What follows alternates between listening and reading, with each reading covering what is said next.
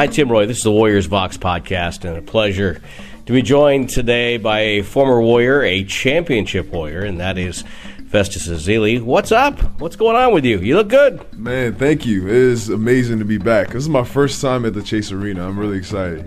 Tell me what's going on in your life right now. First of all, how are you physically? Because I know that has been an issue for you in the past. Yeah, I was recovering for a while from surgery. Finally, I feel good. So now I'm ready to play again. So that's one. Two is I'm here to see my guys. I miss my guys. So this is a really cool, exciting evening because Harrison and Kent Bazemore are on the other side with the Sacramento Kings. So it's a reunion for us, all four of us, me, Draymond, Harrison, and Kent Bazemore, the class of 2012. But overall, I'm ready to play basketball again. So I'm really, really excited about that. That's my next move. But over the last couple of years, I've been working on my health, and it's been challenging and tough because I want to do my job, you know. How many surgeries on the knees? I've had a couple. I've had 5 on my right knee, so I got you beat. Really? Yeah. No, it's not fun, right? No, it's not fun. So it's crazy that you go through a whole process like that, and it's very humbling, right? Because I went through 6 months of where I couldn't walk, and that was really tough for me. But it's just made that hunger for the game even more, right? Because now I just realize how much of the love I have for the game and just everything about the purity of the game, right? Everything from missing my teammates to competition and just basketball in general. I was on a wheelchair sitting in front of a basket shooting baskets. So, those are things that I missed about the game. And so now I'm really excited for that vision that I've had in my mind for the last couple of years to come to fruition. So you're targeting maybe getting into somebody's camp next year? Well, we'll see. Because I'm healthy right now, and if someone needs me, I wouldn't say no. That's why they're 10 days. Yeah, no, that's so. I'm not saying no to anything at the moment. I'm just kind of feeling things out. Okay. What else has been going on? Well, actually, let me circle back to the knee for a second because I don't think people understand if you haven't gone through it and a major injury.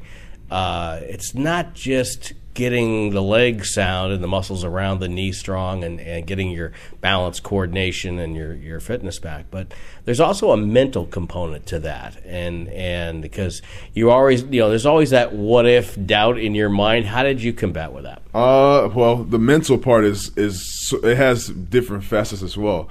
What if and trying to trust your body again? That's one, but there's another part of I think missing being an athlete, right? It's an identity crisis because you can't be an athlete. Like I said, I couldn't walk for 6 months.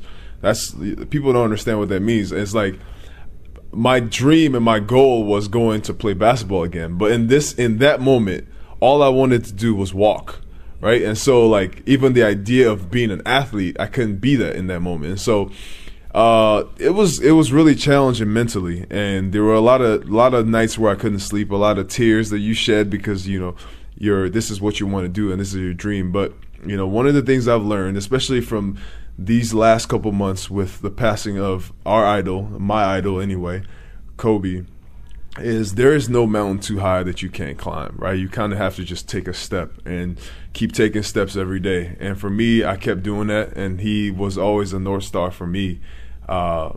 And just continuing to look at the people who went before me and, use them as guides. And, for me, I had a lot of mentors. I had a lot of support. I had a lot of family around me. I had friends. Luckily for me, that was the thing that kept me on the right track. Did you have a Kobe moment when you were a player with the Warriors? I had a lot of Kobe moments, actually. Kobe was actually the first basketball game I ever saw. When I came from Nigeria in 2004, my uncle was trying to convince me to play basketball. And at the time, he took me to a Lakers game because I was tall, but I didn't really care about sports. I didn't want to play basketball. I came to America to be a doctor. Mm-hmm. But in his mind, he felt like it would be beneficial because I could get a scholarship. And I felt like, no, I could get an academic scholarship. I'll be fine. I don't want to go through this. I want to focus on what I came here for. And so he eventually convinced me. And one of the things that he did, he took me to a Lakers game, Lakers versus Kings in Sacramento. And I'm watching Kobe Bryant, and this dude, I mean, obviously it's a pro game, so everybody's amazing. But this dude was head and shoulders above everybody. And just the obsession, like he was just amazing. And my uncle looked at me at some point during this game and said, "You never know, one day you'll be on the court." And fast forward, at this time I was 15 years old. Fast forward, I'm 22 years old as a rookie, 21 years old as a rookie. And the first preseason game is against Kobe Bryant.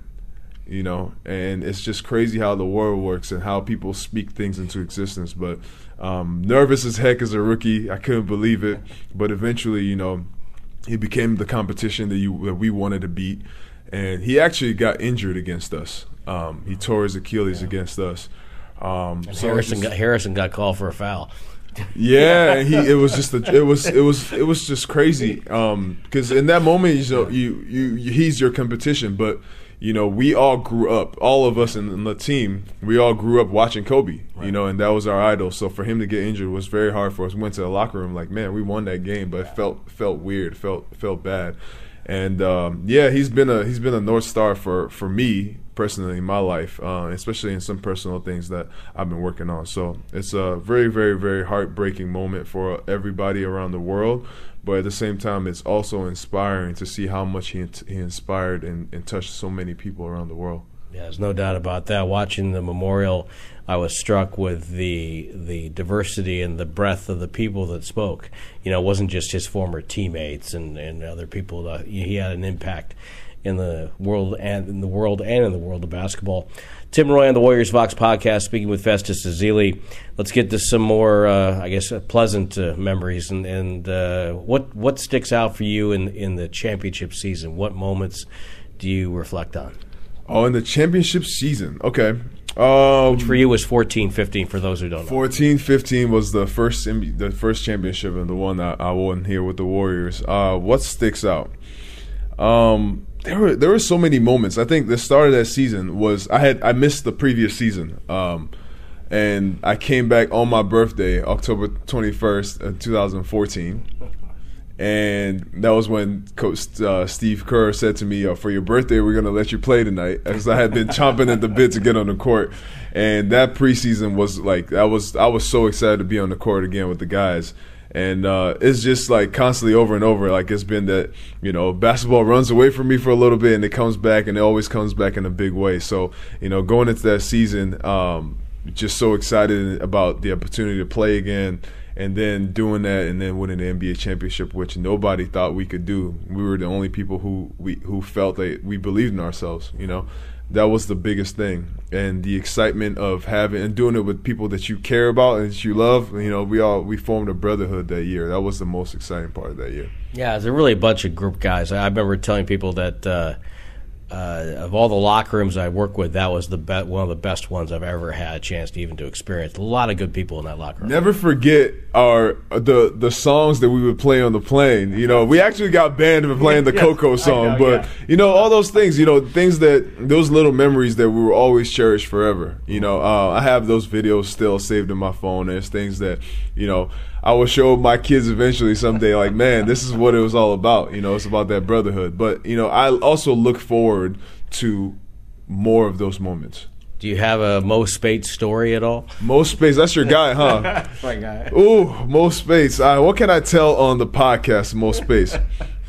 I remember playing against Mo Spates in college, or well, at least I was a redshirt freshman, and he was a sophomore or senior or junior, something like around those. Might have been junior because I think he left that year. Yeah. Okay, and I remember seeing him in college and watching and him becoming my teammate. So he came on the team, and I was like, wait, that's not the same person. And so I don't know if I'm allowed to say this, but I was just talking about how he was a little bigger than he was in college. But that was my guy. He was one of the people I was really close to. And, he was, I mean, going from college competing against each other, you know how that goes in college, and that the atmosphere, to becoming teammates in the league, learning how much of a just a good person he was. That was that's my most based story, man. We had a good time together. Before I let you go, I know that you're going to get back into basketball, but I know that you're a guy that has a lot of interest. What are some of the things that have kept you going while you've been getting yourself to this point? You always try to find the positive, right? And so the positive for me, outside of the injury, was that I now had time to explore. So I was able to go back to school. I did some stuff with business school in Harvard, some stuff with Cornell. Eventually, we'll get my degree fully and complete. But I just wanted to get a foundation and basis of learning about business. Some philanthropical stuff back in Africa. Did some basketball camps down there, which was kind of ironic for me because I came to America not knowing anything about the game. And I'm taking it back there to kids who are, I started playing at 16. And if you reverse back to, when I went back to Africa, I'm teaching 14, 15, 16, 17-year-olds. And I'm telling them, hey, listen, like literally, if you work hard at anything in your life, you can do something with it. And I'm looking at them like, hey, look at me. I really did not know that this is where my life was headed. Like I was trying to be a doctor. So that was another thing I've been working on. And it's just a few other business things that I've been learning about. But just being a worldly man, I guess that's the bright light in having the time outside of the game. But I miss the game so much, and this time off has also sharpened that instinct for me of like, I can't wait to get back. The NBA is putting a league in Africa too. That's exciting. That's really, really exciting. They actually are starting in a couple weeks. March 13th is the inauguration of the league. So we're excited about that as well. Yes, 12 countries, Nigeria being one of them. I'm really excited about that. So just excited to help any way I can in that regard as well. I am looking forward to the blurb that comes up and says that Festus Ezeli has signed with. I know that. Yeah. ... I hope that day comes soon. I have dreamed and waited for that moment for a couple of years. So I'm sure I'm going to shed a couple of tears that day. I can't wait.